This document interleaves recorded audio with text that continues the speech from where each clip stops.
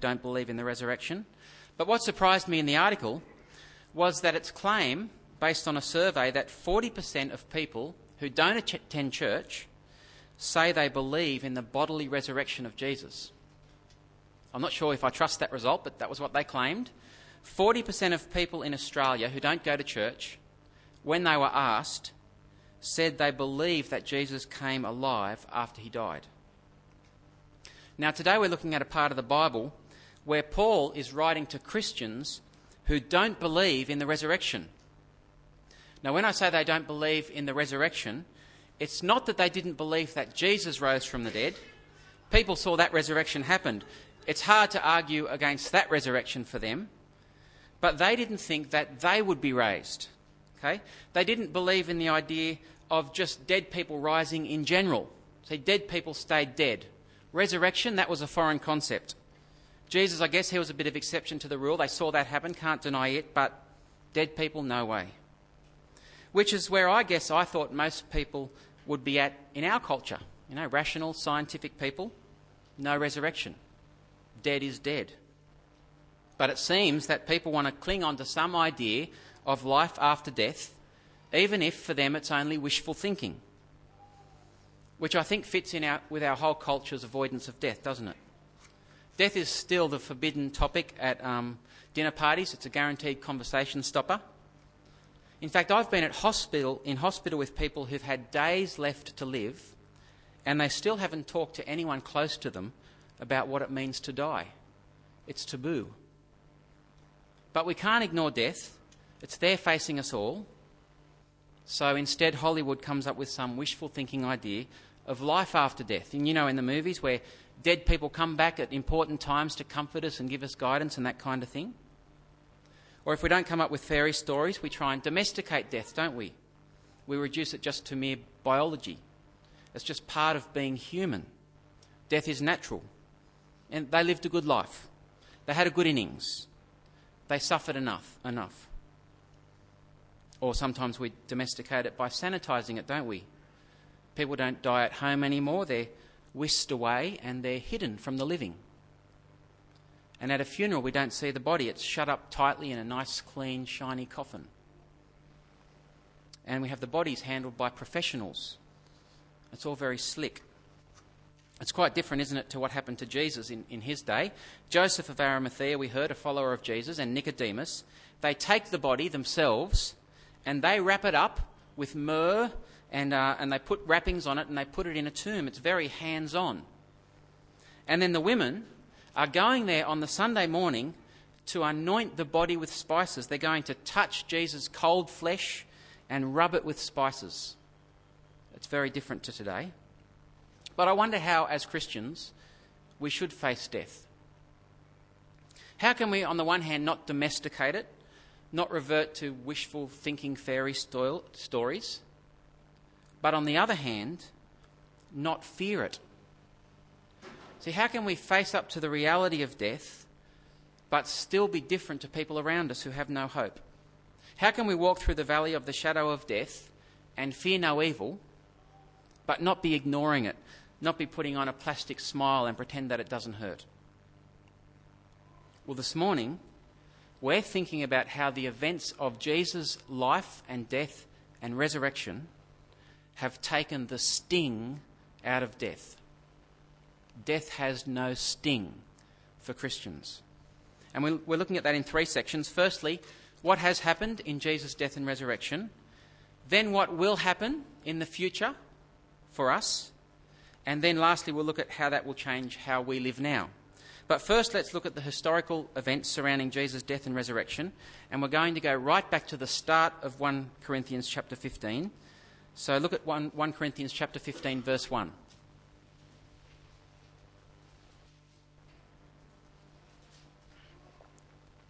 This is Paul the Apostle.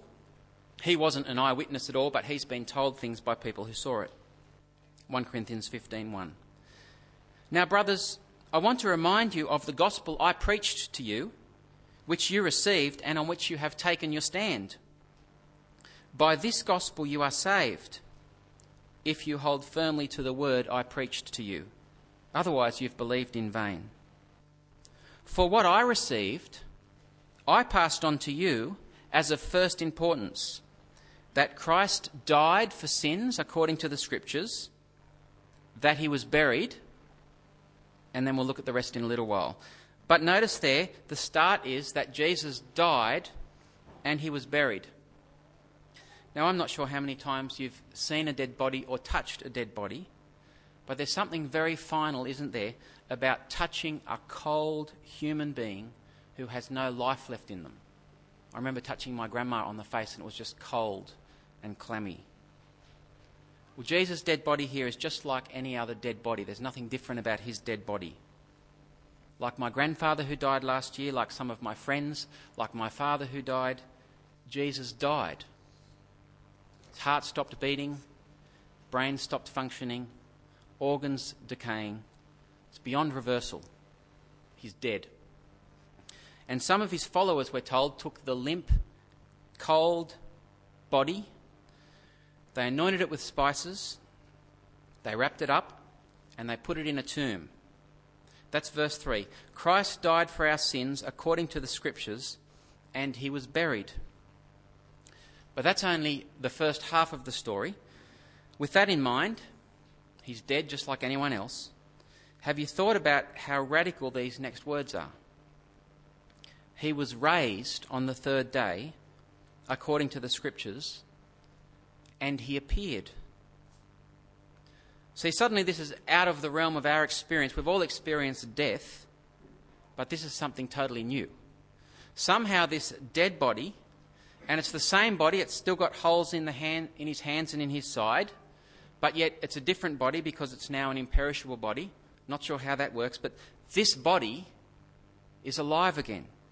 It's eating, it's talking, and somehow the person inside the body now is the same person that was inside the body before it died.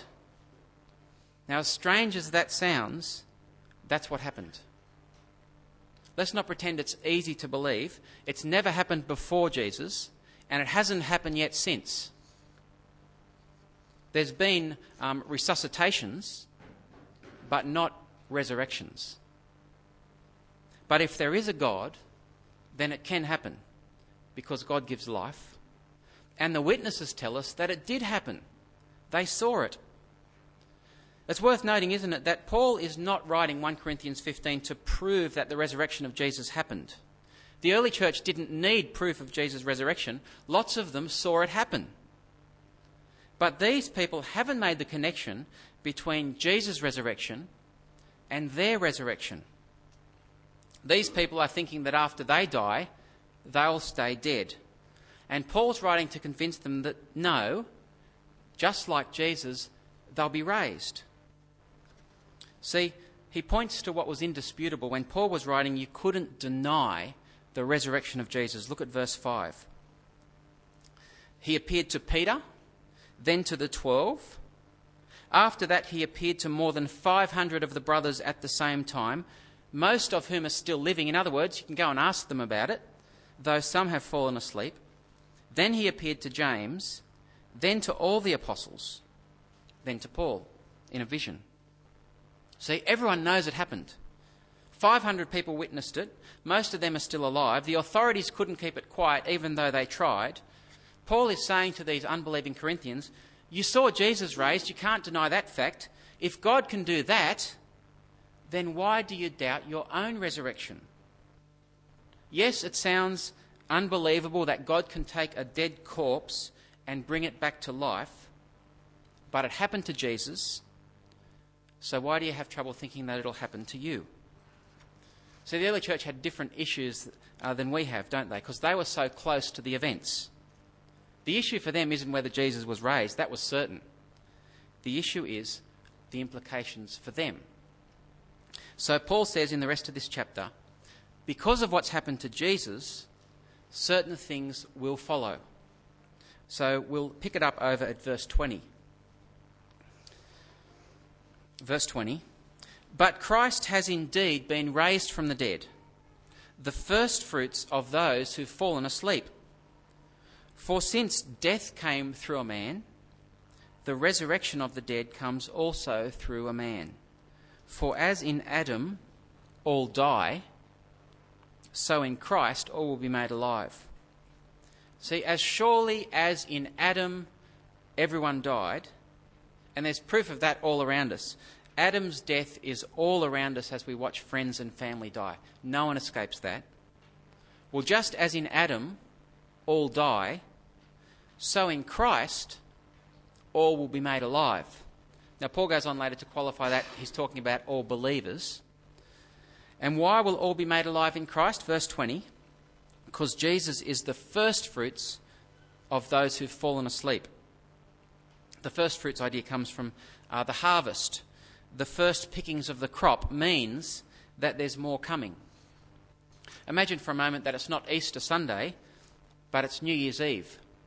Maybe you're down on Darling Harbour, ready for the fireworks. Maybe you're down here at the Dubbo Showground. Maybe you're at home watching it on TV. But it's the countdown till midnight, and down we count it down, and then up comes the first firework. Bang, you know? What happens next? There's another fireworks, isn't there? And then there's another one. And then before long, the whole sky is full of fireworks. Paul is saying Jesus' resurrection is like that first fireworks. The show is only just starting. There's going to be another resurrection and another resurrection, lots of resurrections. There's just a delay between the first one and the rest. Now, Paul gets that from the Old Testament because in the Old Testament, it doesn't speak a lot about the resurrection, but when it does speak about the resurrection, in Ezekiel 37 or in Daniel 12, it doesn't talk about one person being raised. It talks about lots of people, many people being raised to everlasting life. And Paul is saying Jesus is the beginning of that. Jesus' resurrection is the first of the many that God promised. And those people who are united with Jesus by faith will be raised with him.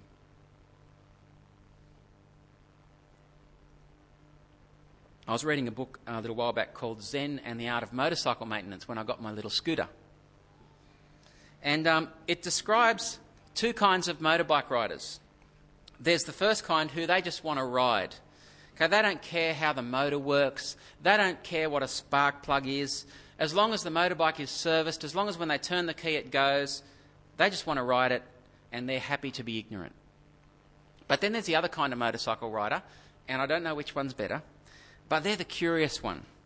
They need to know how everything works, even if it means pulling the whole carburettor apart on their kitchen table when it's working, and they got to know how it works. They've got to know what the piston is, all that kind of thing. Well, I think it's a bit the same with the resurrection. Some people are just happy to know that it will happen, and they'll be there with Jesus. But others want to ask questions. When? How? What kind of body will it be? And it's a question that the Corinthians asked. I don't think it's out of curiosity. I think it's out of trying to be difficult because Paul rebukes them. Maybe they're asking, so they're saying there's no resurrection, so maybe they're saying there can't be a resurrection because our bodies will be rotted. I mean, what kind of bodies will we have in the resurrection if there's a resurrection? And so even though Paul rebukes them and tells them they're foolish for asking that question, he does answer it. Look at verse 35. But someone may ask, how are the dead raised? With what kind of body will they come? How foolish. What you sow does not come to life unless it dies. When you sow, you do not plant the body that will be, but just a seed, perhaps of wheat or something else. But God gives it a body as he has determined, and to each kind of seed he gives its own body. See, Paul is saying there, our resurrection bodies will be so different to these bodies, we won't know exactly what it's like till we get there. Until this body's planted, till it dies and it's planted and it's resurrected and we're given new bodies, we can't really know because they'll be different. But those who believe in Jesus will have new bodies in the resurrection, and the new bodies will be made for life. That's the point Paul's making. Each body's made for a different purpose. Our resurrection bodies are made for eternal life. Hard to describe them because they've got a different purpose, but the great thing is they won't die because they'll be like Jesus' new body. Look at verse 42. so it will be with the resurrection of the dead. The body that is sown perishable, it is raised imperishable. It is sown in dishonour, it is raised in glory. It is sown in weakness, it is raised in power. See how he describes these bodies compared to our new ones? Perishable, dishonourable, weak. Think about your own body for a minute. Is it beginning to wear out? Mine's still quite young, but I'm not too bad, but I mean, it's a bit hard to hide. I'm losing some hair. My knees are wearing out. That's a bit hard to hide on the hockey field. I get sick every year or two. It's a good reminder that I won't live forever. Probably one day I'll die from getting the flu or something. What about you? Maybe your eyes are fading. Maybe you're hard of hearing. Maybe you've had some parts removed. Maybe you've had some parts replaced. Maybe you've got some extra parts in there. These bodies, they have a use-by date.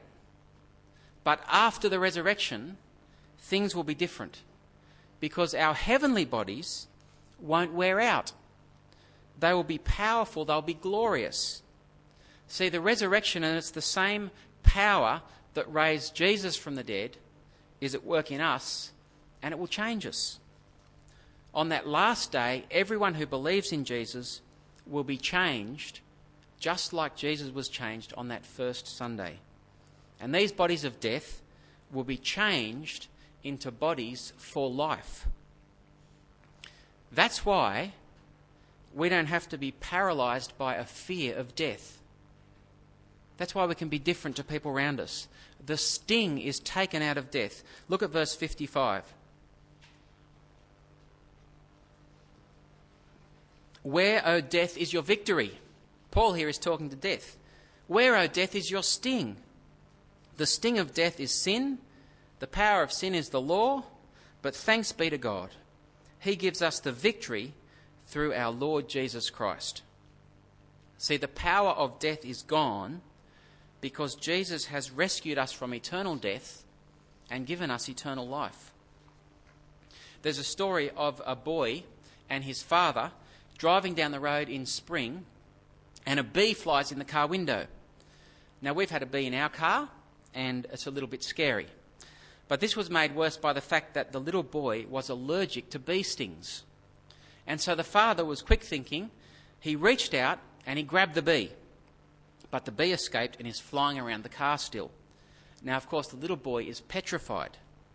But the father holds out his hand, and he shows in his hand is stuck the stinger of the bee. And he says to the boy, "You don't need to be scared. The bee has no sting."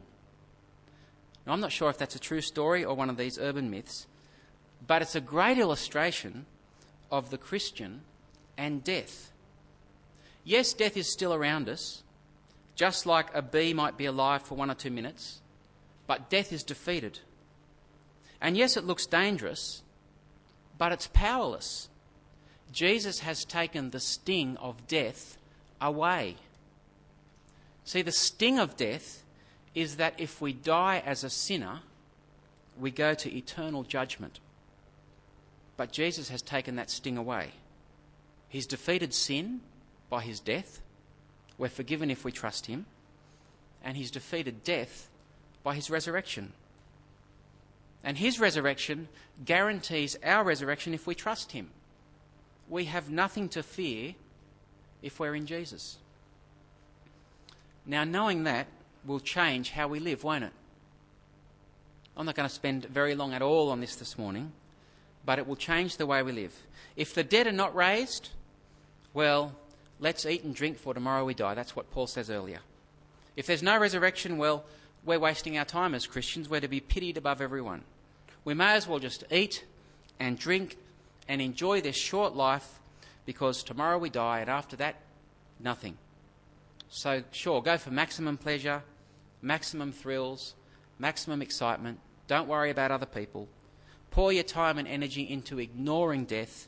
Don't ask any hard questions. Make life as pleasant as it can be, because in the grave there's nothing, and then after that there's nothing. But there's a slight problem with that.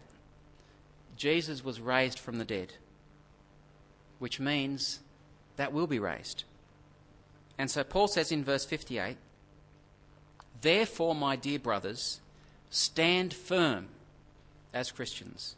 Let nothing move you. Always give yourselves fully to the work of the Lord, because you know that your labour in the Lord is not in vain." See, suddenly, this life is loaded with meaning. Because what we do here now will matter into eternity. The things that we do for Jesus will last beyond the grave. So this morning, that's the reminder for us. Jesus' resurrection changes things. It changes how we die, but it changes how we live. Let's pray.